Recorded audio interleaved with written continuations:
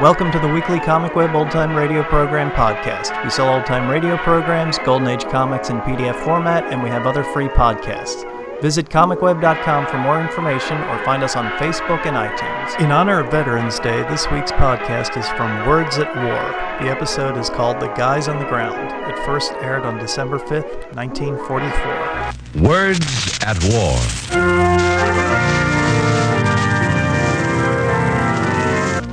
The National Broadcasting Company, in cooperation with the Council on Books in Wartime, presents another in this significant program series, Words at War, dramatizations of the most representative books to come out of this great world conflict.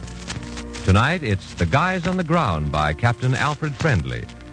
This is a tremendously heartening book, a grand tribute to the men of the Air Force who rarely, if ever, leave terra firma, whose job, in a word, is to furnish and fix.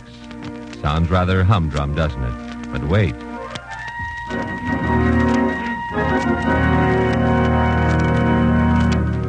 The story begins in one of our larger cities. The time is not so long ago. 3 young fighter pilots are back on leave after long periods of combat duty, and they've been attending a war bond rally. But now as they return to their hotel suite, they've but one thought in mind. They want to relax. Sweet home. Oh, this couch feels right. I'm pooped. Me for a shower. Will somebody get room service? Because I'm thirsty. Put down that phone book, Collins, and call room service. Oh, yeah, but call the cutie later. Get room service, will you? Wow, mental telepathy. Room service. Come in. May I come in? Why, sure. Come right in, Hetty. Susie. That's Captain Pennypacker, Susie. Ignore him. May I introduce myself? I'm, Major Richard Collins? Well, that's right, but how did... Hey, you guys, where's that room? Oh. And you're Major Russell, aren't you? She knows our name, Susie does. Anybody here expecting a summons or something? I'm no legal beagle, just a newspaper reporter. Oh. I see. Is that so? Covered the bond rally, and, well, I thought I'd come up here and sort of get an exclusive story. You mean about all the thrilling battles we were in, huh? And how it feels to shoot down an enemy plane. Like kind of, this is the stuff of which American heroes are made and so forth? Oh, something to clip out and send to the folks back home. What do you say? What do you say, boys? What do you say? Sit down, Susie. Thank you. Well, here I am. Pencil, notebook, shoot. You want a good story? I mean a good story. Sure. Dick, tell her about the Coffin. You mean the plane down at the bond rally? That's right. That's her name, the Coffin. You know, like when you cough. She flew 50 missions before being sent on this bond tour routine. Go on, Dick. Sounds all right. Well, I flew her over 20 missions myself before I was transferred. And after that, she went on to 50 missions. But before that...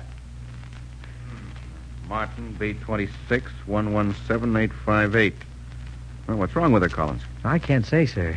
Then why do you want another ship? Well, all I know is she doesn't handle right. The engines don't function properly, and the controls are awkward. Nothing you can put your finger on, sir, but she's been that way ever since I got her a week ago. I understand a number of crews have had the same experience with her and have managed to get rid of her. Transferred, sir. Funny business. The mechanics can't find a thing wrong with her. Where's she now? Outside on the airstrip, sir. I think I'll try her myself just to see. I wouldn't do that. Not if I were the CO, sir. So you think she's jinxed, huh, Collins? I certainly do, sir. Then she can be de-jinxed. Let's go. Oh, but, sir, I said come along, Major. Yes, sir. This particular ship has still to fly her first mission, I understand. She's due to fly it today. Under your command, huh? I sincerely hope not, sir. I'd prefer some other ship, any other ship. But if the mechanics can't find anything wrong with her, the trouble must be imaginary, which I propose to prove this morning. Yes, sir. There she is. Looks like any other B-26 to me. What's wrong, Major? I believe you're actually pale. Why, I know you'll think I'm foolish or something, but I'd appreciate it more than you realize if you'd reconsider your intention of flying that ship. Let me remind you, Major, that superstition cannot be given the status of a legitimate factor in warfare. It isn't superstition, sir. It's just a jinx, eh? Come on.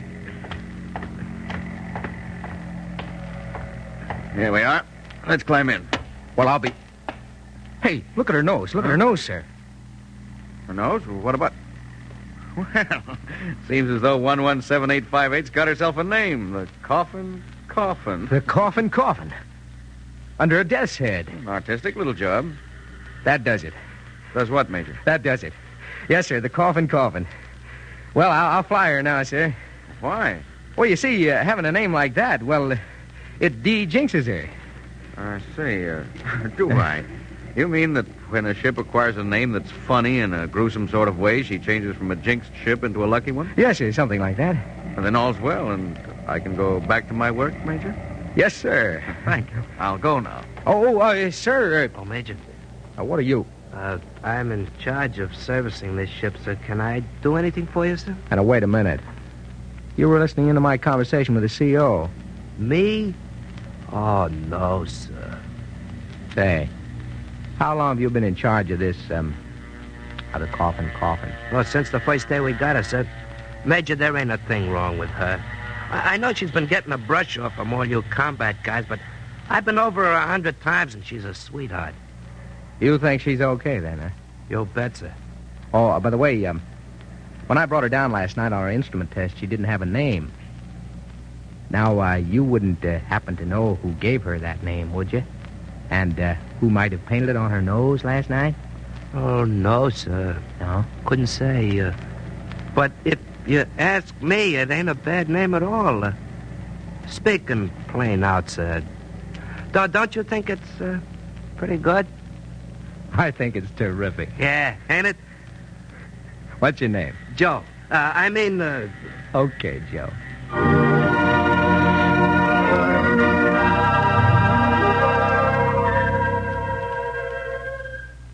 Okay, then what? Well, after I got switched to another theater, Joe and I kept in touch. She kept flying all those missions, and Joe and his crew put more hunks of aluminum into her shot-up hide than they could count. They changed her engines and fittings so often that all was left of the original coffin was her name. But, and here's the payoff, not one man in any of her various crews was even slightly wounded. Well, on her 50th and final mission. Hey, Joe, listen. Somebody's coming in. Trying to, you mean? Better get the crash truck and the meat wagon, too. Hello. Crash landing coming up. Check the crash truck and meat wagon. Right. Hey, look. It's the coffin. Yeah. One motor's out. Look at that belly full of flak. It's all torn off. The wings all chewed up, too. Look at that right landing wheel. Son of a gun. The strut shot off.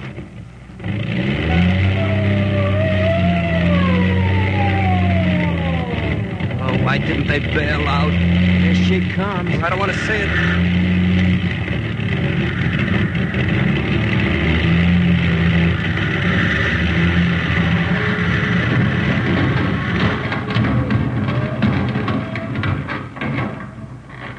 Open your eyes, Joe. They made it. They made it? Yeah. Come on, let's go.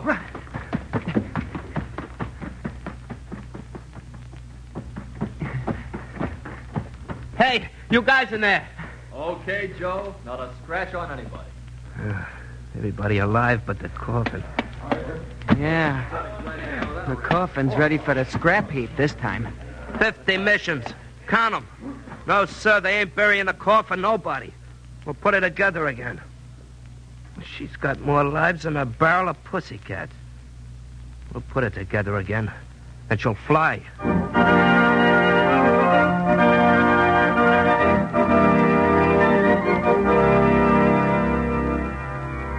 And that's just what happened, Susie. Joe and his guys put her together again. And that's why she's making this bond tour we're on. Yeah, the coffin's still enjoying the best of health. That's a good story, but... Well, But what? Well, how about something that's got more bang-bang to it? You mean shooting down enemy planes and all that? Sure, that's the stuff. Oh, come on, boys, don't be modest. After all, you're heroes. Have a smoke? Thanks. Well, I'll tell you one. Tell her about the odds and ends. She was a 2-in-1. A ship that was made out of the front end of a smash bomber and the back end of another one. The guys on the ground took those two parts and put them together like a surgeon would put a hand on a wrist.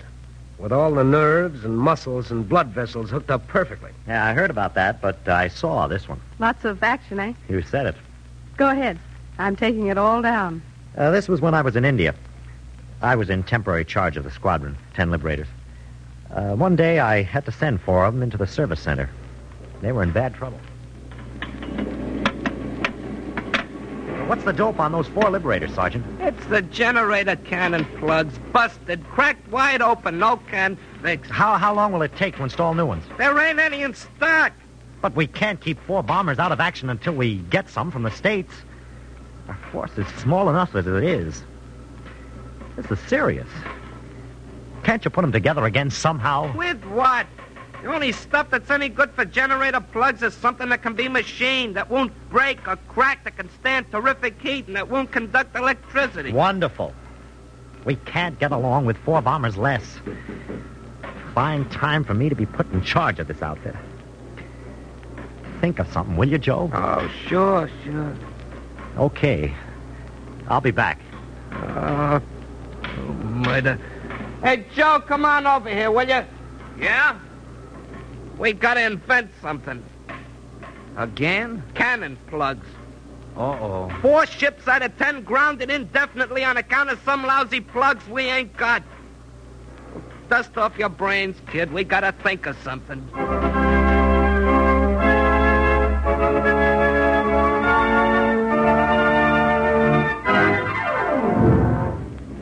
That's no good. Anybody knows you can't graft rubber onto composition stuff. I know it's up. I hate to get tough about this, Joe, but unless we get those 4 bombers back in the air, we're going to lose most of the other 6.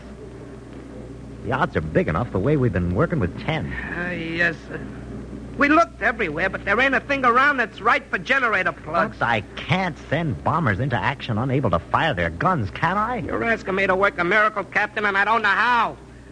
Well... We'll keep at it. Okay. I'll be back. Come on, Joe. What? You forgot to eat dinner. Oh, nuts. No eat, no can work. Now, come on. Oh, what a war. Generator plugs. What do they think I am, anyway? Expect me to pull miracles. Look at that road. Think by this time they'd get horses to pull their go-karts instead of them clumsy buffaloes. Look at them clod-hopping animals. Such intelligent faces. Their horns look plenty sharp, don't they? Horns.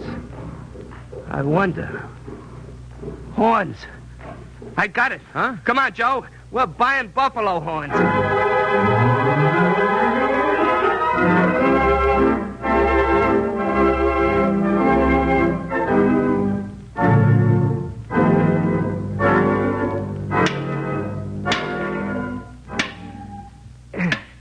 Nope.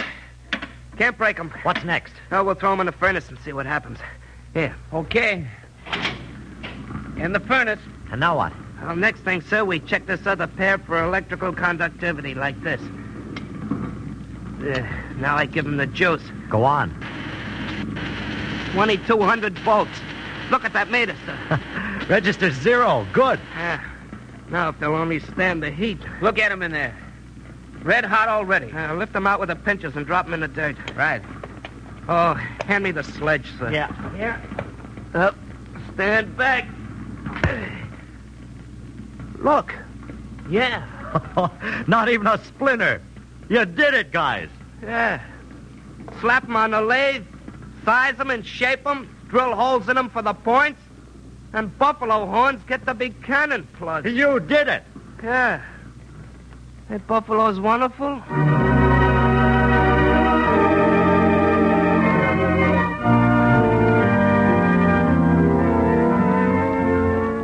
This is Words at War, presenting tonight a graphic answer to those people who say that we Americans have lost our old pioneer skills, that 3 generations of the machine have weaned us from our handicraft ability.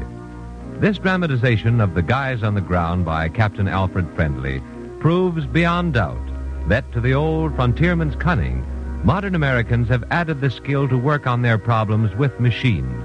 that by using machines, we creatively have become the conquerors of raw nature. Now back to Major Russell, Captain Pennypacker, and Major Collins.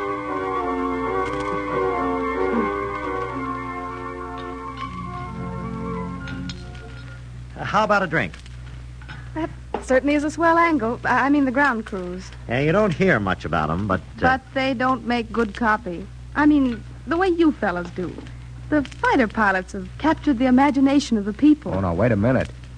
Don't get the idea the service command stays on the ground all the time. Hey, Russell, what about the one you were in with that kid? What's his name? Coldwater. Joe Coldwater. He was killed by a bomb about a month ago. But he and I did a little job together. Something extra special. Would you mind? It was to fly a plane out of a spot where it was repaired following a crash in England. The idea is to save valuable time getting it back to action. I remember that Jeep and that...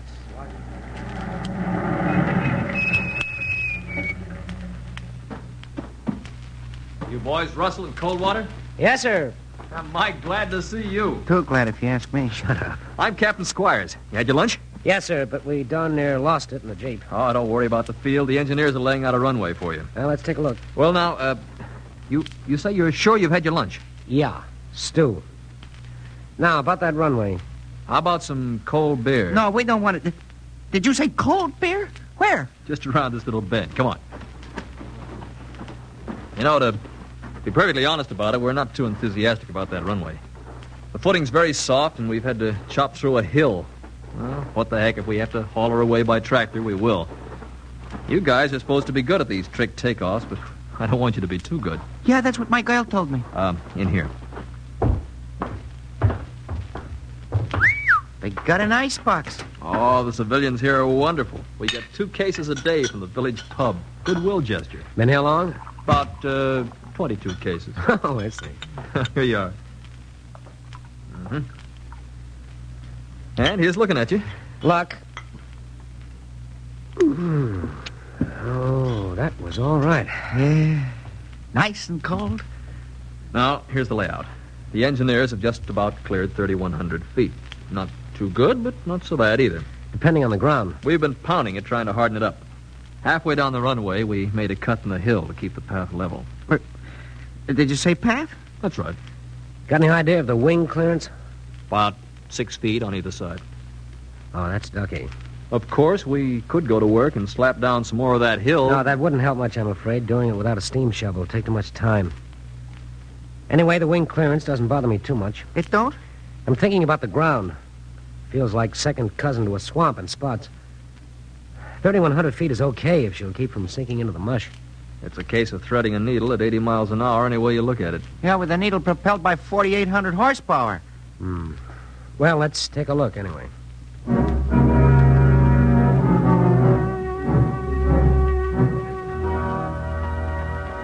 Well, Joe, what do you say? You want to try it? Why ask me? You're the guy at the controls. I only sit with you. I depend on you. You're the only guy that knows this ship. You want to look that strip over again? What for? Okay, I'll send for the tractor. We'll haul her to town, put her on a flat car, and call it the best we could do. Personally, I don't blame you one bit. Wait a minute. Joe, she's stripped of all unnecessary weight, and, You're going to do it? not on my own, Joe. I need you. Oh, I see what you mean.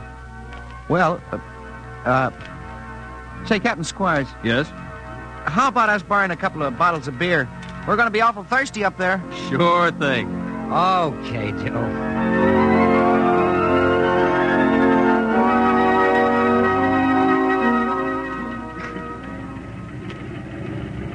So long.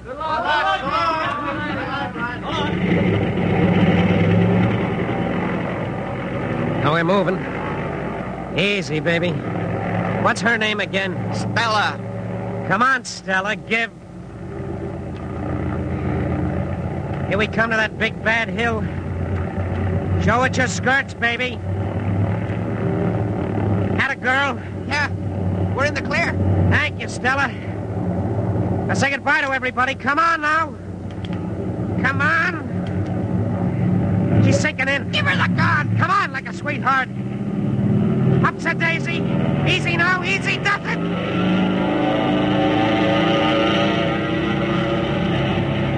She made it.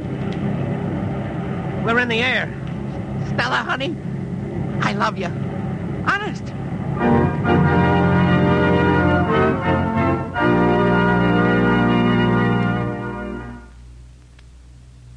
I think I'm beginning to get the point. I'm up here on a story about fighter pilots. What I'm getting from you fellas is the story behind you. The story below us, you mean? Yeah, the kids doing all that dirty and tedious work that keeps us in the air.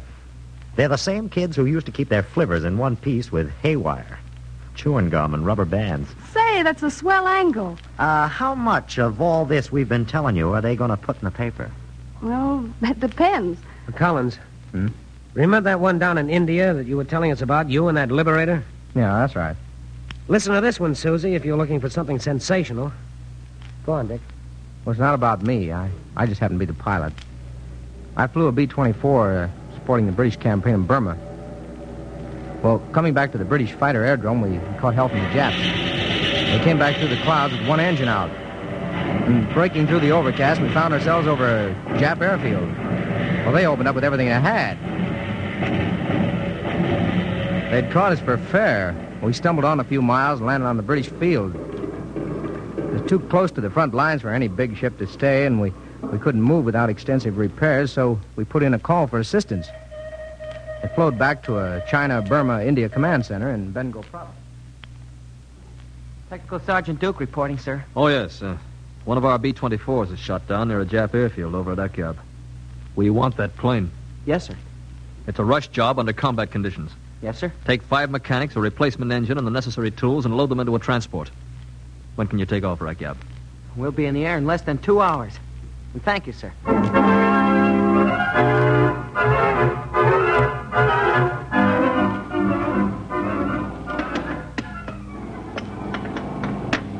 How's it coming on the fuselage, O2?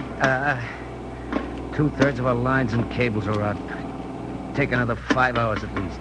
It'll take that long to put our wings together. You can use some more light. Move over another searchlight here, will you, somebody? Yeah, so I can see what I'm doing. And the Japs, too. We gotta be out of here by dawn. Us, the ship, everything. Before the Japs get a chance to look over the easy pickings. Hey, what's that? It's a Jap plane. Take cover, everybody!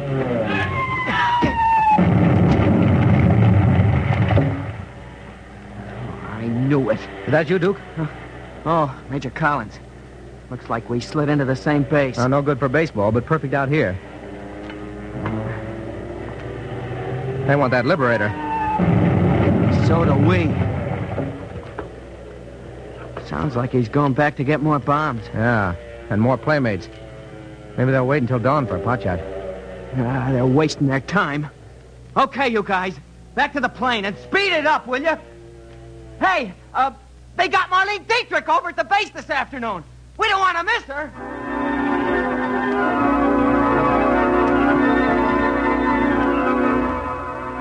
It was an enormous job. 5 men out there in the night doing a job that under normal conditions would take at least a week.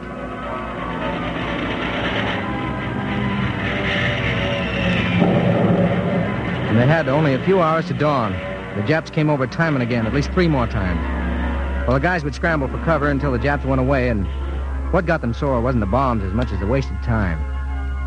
Duke had them hopped up about Marlene Dietrich. The crew worked to a point of, well, I guess you'd call it physical collapse. Come on with that engine, will you, O'Toole? We ain't got all day. Think of Dietrich, O'Toole. Luscious, gorgeous. I should kill myself just to see her. What'd she ever do for me? Funny guy, ain't you? Yeah. My girl says I'm full of jokes. You know what? What? Give me that other wrench. When she says I'm full of jokes, I never know, does she mean it? Or is she kidding? What's your opinion, Sarge? I mean, from the heart. Go on back to work. What for? Because if you don't, we'll all get our pants knocked off. What's so funny? O'Toole! No, sir, you don't have to use that tone of voice to me because O'Toole is not cracking under the strain. O'Toole is finished with the motor. So tell the Major can tune her up now. Atta boy. Major! Hey, Major!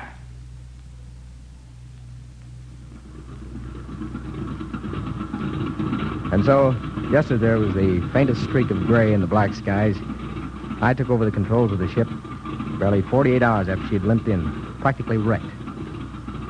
Yeah, thanks to 6 guys who worked straight through without a let-up. The ship had a new engine, airworthy wings, and foolproof controls. A new lease on her fighting life. Yeah, she sounded like the swingiest jazz band in the world.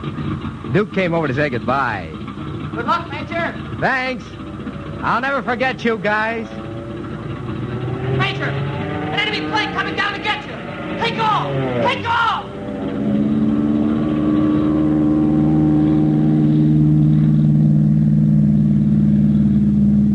I gave her all she could take and got off the spot after I'd gone about 200 yards.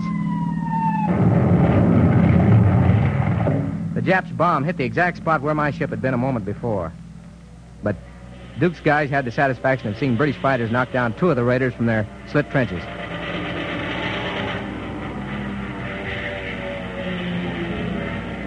Hey, Duke.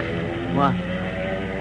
You were kidding about Dietrich being over to the base today, weren't you? Yeah. It was just a gag. Yeah. That's what I like about this war. It's full of jokes. On the Japs.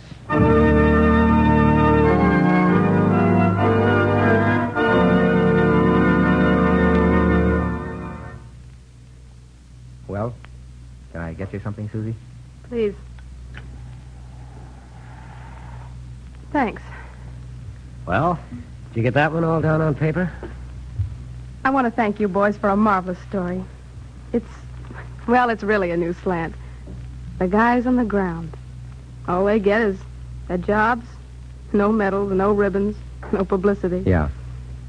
And when they read about this hero and that hero and all the planes he shot down, they darn well know that the ground guys made all those victories possible. I've got the story. And thanks a million. Now all I need's a lead. You know, first sentence. Got any ideas? How about this? Quote. If a motto ever truly belonged to any group of men, this one belongs to the guys on the ground. The difficult, we do immediately. The impossible takes a bit longer. Unquote.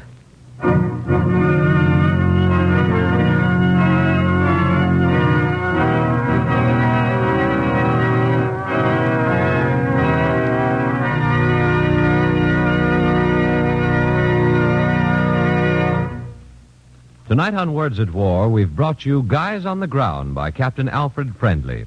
The radio dramatization was by Peter Martin. The cast included Frank Lovejoy, Lawson Zerby, James Monks, Bill Quinn, Larry Haynes, Louis Van Ruten, Martha Faulkner, Michael Fitzmaurice, and Owen Jordan. The music was arranged and played by William Meader, and the production was under the direction of Herbert Rice.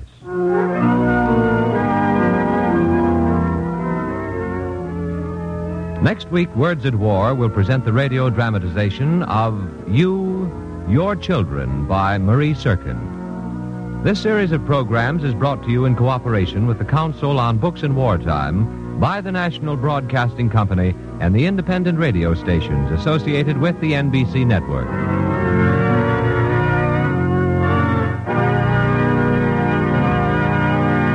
Jack Costello speaking. This is the National Broadcasting Company. The program Words at War ran from 1943 to 1945. As you may imagine, stories from World War II, such as this one, figure pretty prominently in these shows, but the program does include a few stories from other times.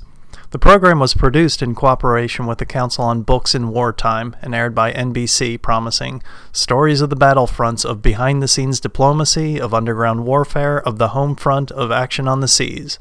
Each show was to be a living record of this war and the things for which we fought.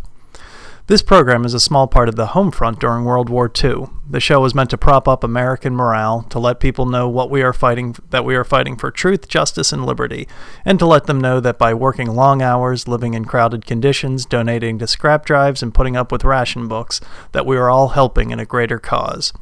If you like this episode and want more of Words at War, then find us on Facebook, where we have a link for you to download an entire CD's worth of episodes for only $0.10. Thanks for listening, and we'll catch you next week.